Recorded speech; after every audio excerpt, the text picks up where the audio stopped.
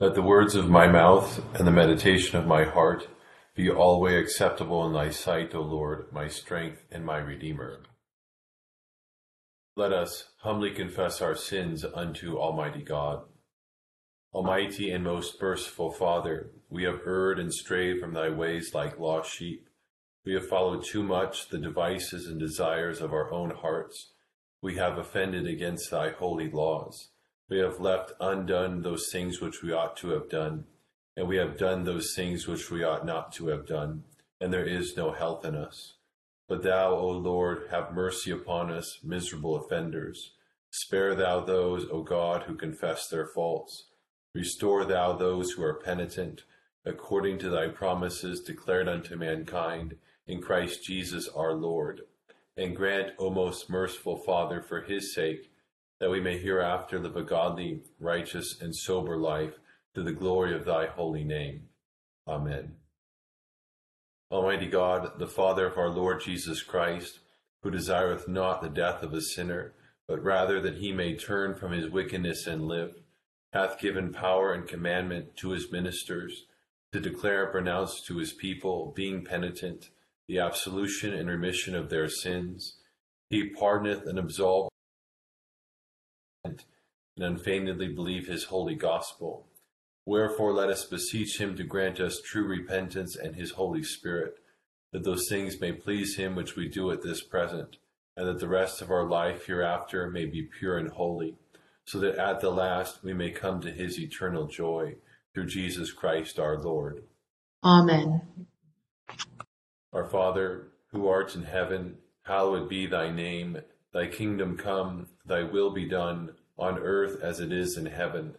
Give us this day our daily bread, and forgive us our trespasses, as we forgive those who trespass against us.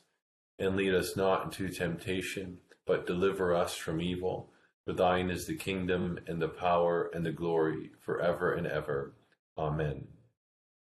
O Lord, open thou our lips, And our mouth shall show forth thy praise. Glory be to the Father, and to the Son, and to the Holy Ghost. As it was in the beginning, is now, and ever shall be, world without end. Amen. Praise ye the Lord. The Lord's name be praised. Psalm 11, page 354.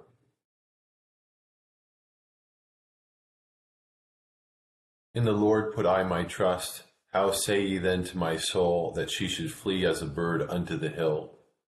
For lo, the ungodly bend their bow, and make ready their arrows within the quiver, that they may privily shoot at them which are true of heart. If the foundations be destroyed, what can the righteous do? The Lord is in his holy temple. The Lord's seat is in heaven. His eyes consider the poor, and his eyelids try the children of men. The Lord approveth the righteous, but the ungodly and him that delighteth in wickedness doth his soul abhor. Upon the ungodly he shall rain snares, fire and brimstone, storm and tempest. This shall be their portion to drink. For the righteous Lord loveth righteousness. His countenance will behold the thing that is just. Help me, Lord, for there is not one godly man left, for the faithful are minished from among the children of men. They talk of vanity, every one with his neighbor. They do but flatter with their lips, and dissemble in their double heart. The Lord shall root out all deceitful lips, and the tongue that speaketh proud things. Which have said, with our tongue will we prevail. We are they that ought to speak. Who is Lord over us? Now for the comfortless trouble's sake of the needy, and because of the deep sighing of the poor. I will up, saith the Lord, and will help every one from him that swelleth against him, and will set him at rest. The words of the Lord are pure words, even as the silver which from the earth is tried and purified 7 times in the fire. Thou shalt keep them, O Lord, thou shalt preserve them from this generation forever. The ungodly walk on every side. When they are exalted, the children of men are put to rebuke. Glory be to the Father, and to the Son, and to the Holy Ghost. As it was in the beginning, is now, and ever shall be, world without end. Amen. Here beginneth the 4th chapter of the book of Job. Then Eliphaz the Temanite answered and said, If one attempts a word with you, will you become weary? But who can withhold himself from speaking? Surely you have instructed many, and you have strengthened weak hands. Your words have upheld him who was stumbling, and you have strengthened the feeble knees. But now it comes upon you, and you are weary. It touches you, and you are troubled. Is not your reverence your confidence, and the integrity of your ways your hope? Remember now, who ever perished being innocent, or where were the upright ever cut off? Even as I have seen, those who plow iniquity and sow trouble reap the same. By the blast of God they perish, and by the breath of his anger they are consumed. The roaring of the lion, the voice of the fierce lion, and the teeth of the young lions are broken. The old lion perishes for lack of prey, and the cubs of the lioness are scattered. Now a word was secretly brought to me, and my ear received a whisper of it. In disquieting thoughts from the visions of the night, when deep sleep falls on men, fear came upon me and trembling, which made all my bones shake. Then a spirit passed before my face. The hair on my body stood up, it stood still, but I could not discern its appearance. A form was before my eyes. There was silence. Then I heard a voice saying, "Can a mortal be more righteous than God? Can a man be more pure than his Maker? If he puts no trust in his servants, if he charges his angels with error, how much more those who dwell in houses of clay, whose foundation is in the dust, who are crushed before a moth? They are broken in pieces from morning till evening. They perish forever with no one regarding. Does not their own excellence go away? They die even without wisdom." Here endeth the first lesson. My soul doth magnify the Lord, and my spirit hath rejoiced in God my Saviour. For he hath regarded the lowliness of his handmaiden. For behold, from henceforth all generations shall call me blessed. For he that is mighty hath magnified me, and holy is his name. And his mercy is on them that fear him throughout all generations. He hath showed strength with his arm. He hath scattered the proud in the imagination of their hearts. He hath put down the mighty from their seat, and hath exalted the humble and meek. He hath filled the hungry with good things, and the rich he hath sent empty away. He, remembering his mercy, hath hope in his servant Israel, as he promised to our forefathers Abraham and his seed forever. Glory be to the Father, and to the Son, and to the Holy Ghost, as it was in the beginning, is now, and ever shall be, world without end. Amen. Here beginneth the 14th verse of the 12th chapter of the Gospel according to St. Matthew. Then the Pharisees went out and plotted against him how they might destroy him. But when Jesus knew it, he withdrew from there, and great multitudes followed him, and he healed them all. Yet he warns them not to make him known, that it might be fulfilled which was spoken by Isaiah the prophet, saying, "Behold, my servant whom I have chosen, my beloved in whom my soul is well pleased. I will put my spirit upon him, and he will declare justice to the Gentiles. He will not quarrel nor cry out, nor will anyone hear his voice in the streets. A bruised reed he will not break, and smoking flax he will not quench, till he sends forth justice to victory, and in his name Gentiles will trust." Then one was brought to him who was demon-possessed, blind and mute, and he healed him, so that the blind and mute man both spoke and saw. And all the multitudes were amazed and said, "Could this be the Son of David?" Now when the Pharisees heard it, they said, "This fellow does not cast out demons except by Beelzebub, the ruler of the demons." But Jesus knew their thoughts and said to them, "Every kingdom divided against itself is brought to desolation, and every city or house divided against itself will not stand. If Satan casts out Satan, he is divided against himself. How then will his kingdom stand? And if I cast out demons by Beelzebub, by whom do your sons cast them out? Therefore they shall be your judges. But if I cast out demons by the Spirit of God, surely the kingdom of God has come upon you. Or how can one enter a strong man's house and plunder his goods, unless he first binds the strong man, and then he will plunder his house? He who is not with me is against me, and he who does not gather with me scatters abroad." Here endeth the second lesson. Lord, now lettest thou thy servant depart in peace, according to thy word. For mine eyes have seen thy salvation, which thou hast prepared before the face of all people, to be a light to lighten the Gentiles, and to be the glory of thy people Israel. Glory be to the Father, and to the Son, and to the Holy Ghost, as it was in the beginning, is now, and ever shall be, world without end. Amen.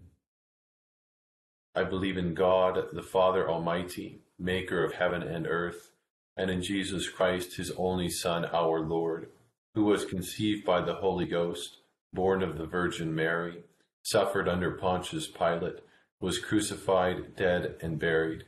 He descended into hell. The third day he rose again from the dead. He ascended into heaven, and sitteth on the right hand of God the Father Almighty. From thence he shall come to judge the quick and the dead. I believe in the Holy Ghost, the Holy Catholic Church, the communion of saints, the forgiveness of sins, the resurrection of the body, and the life everlasting. Amen. The Lord be with you. And with thy spirit. Let us pray. O Lord, show thy mercy upon us. And grant us thy salvation. O Lord, save the state. And mercifully hear us when we call upon thee. Endue thy ministers with righteousness. And make thy chosen people joyful. O Lord, save thy people. And bless thine inheritance. Give peace in our time, O Lord. For it is thou, Lord, only that makest us dwell in safety. O God, may clean our hearts within us. And take not thy Holy Spirit from us.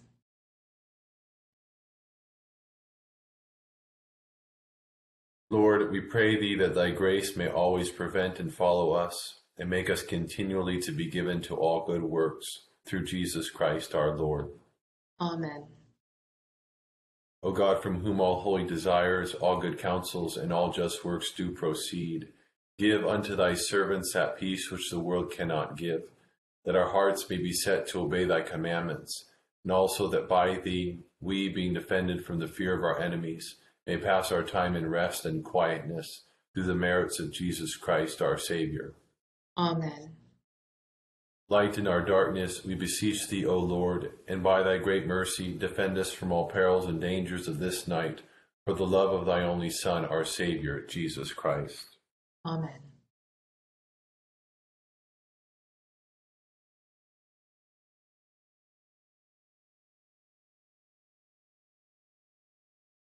In our first lesson this evening, we read a large part of what is the speech of Eliphaz, one of referred to as Job's friends, which will go into the beginning of chapter 5 as well. And out of all of these friends' speeches, Eliphaz's is probably the most comforting one that's given to Job, but still we sometimes, I think, wince a little bit at his insensitivity at times, let's say.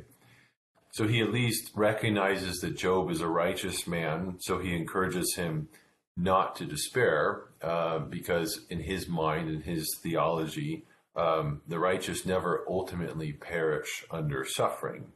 So Job must be suffering now because he needs some form of correction, some form of discipline, but ultimately then he will see the way out. And then Eliphaz warns Job against complaining against God, because he says that that's something that only the wicked do. He's not saying that Job is wicked, but he's saying that this is something that the wicked do, and it is, or it could become an occasion for God's wrath. But yeah, in essence, he says, Job, you're a good man. You're just receiving some discipline right now, but be patient and all will be well. I think there's a couple of things here to comment on here briefly. One, with these speeches, we see that the friends have an underlying theology which says that God always acts according to a kind of a strict rule or a strict principle of justice, meaning that if Job is suffering, it must be because he has in some way or another committed injustice. That underlying view or principle will be challenged throughout this book. And we already know from the outset, from the beginning, with this courtroom scene with the accuser was Satan and God, we already know that that's not true. God has already recognized Job's righteousness. That's not the cause for his suffering. It's not because he has sinned. The second thing to say briefly here is, I think you know this if you've experienced periods of suffering yourself. It's an exhortation, just in general, not to be like Job's friends. When somebody close to you, one of your friends or one of your family members, someone that you're close with, is suffering, don't be like Job's friends. When people are in the midst of their sufferings, they don't need you to kind of try to explain and give their theological reflections on why it is that you're suffering. Rather, what you should do is simply enter into the suffering with them and be present with them. And then in our second lesson, so here in Matthew chapter 12, a couple things going on here. First is this quote from Isaiah 42, and Isaiah 42 is also the quote that was evoked at Jesus' baptism back in Matthew chapter 3. This time, though, it's used to reference the way in which Jesus would withdraw himself. Primarily, he would withdraw himself from his enemies and not make himself known, but rather than he would go and he would minister in places, minister to the outcast, let's say. Jesus, we see the point here is that Jesus is not at all concerned about his own kind of personal aggrandizement. He's not concerned about his own fame. And then there's this accusation of Jesus casting out demons by the power of Beelzebul. And the logic of this is, it's quite silly and it's easily refutable, because that would mean then if that's the case, what they were saying, that would mean that Beelzebul is fighting against himself, which is silly, and then his kingdom would not be able to stand.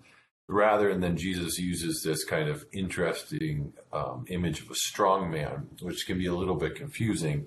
But the point here is that the strong man here is Satan, and Jesus is the stronger one who's launching a full-out attack on the strong one. So he's plundering his goods, meaning that what we see in Jesus and what we see in his life is we see a full-out assault on Satan and his kingdom. And then it's this story then which leads to, we didn't quite get to it, but it goes with this section and needs to be understood in light of this passage that we read. This is what leads to the teaching on the unforgivable sin, which we found in verse 31. And that's where Jesus says that it's blasphemy against the Holy Spirit is the only sin that will not be forgiven. So the way of conceiving of this unforgivable sin as, blasphemy against the Holy Spirit, it's not something that, you commit in a moment, like in a moment of drunkenness on a Friday night. That's not what the unforgivable sin is.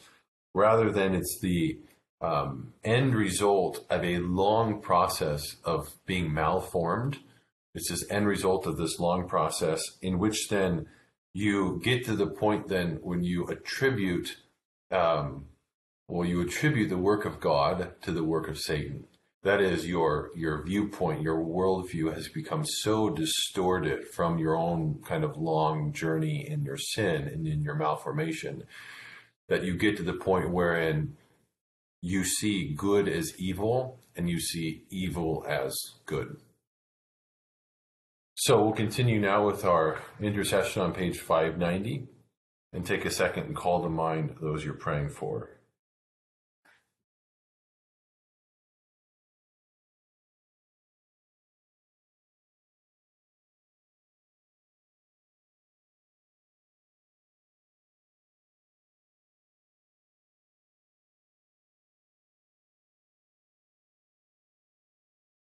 Accept, O Lord, our intercessions for all mankind. Let the light of thy gospel shine upon all nations, and may as many as have received it live as becomes it. Be gracious unto thy church, and grant that every member of the same in his vocation and ministry may serve thee faithfully. Bless all in authority over us, and so rule their hearts and strengthen their hands, that they may punish wickedness and vice, and maintain thy true religion and virtue.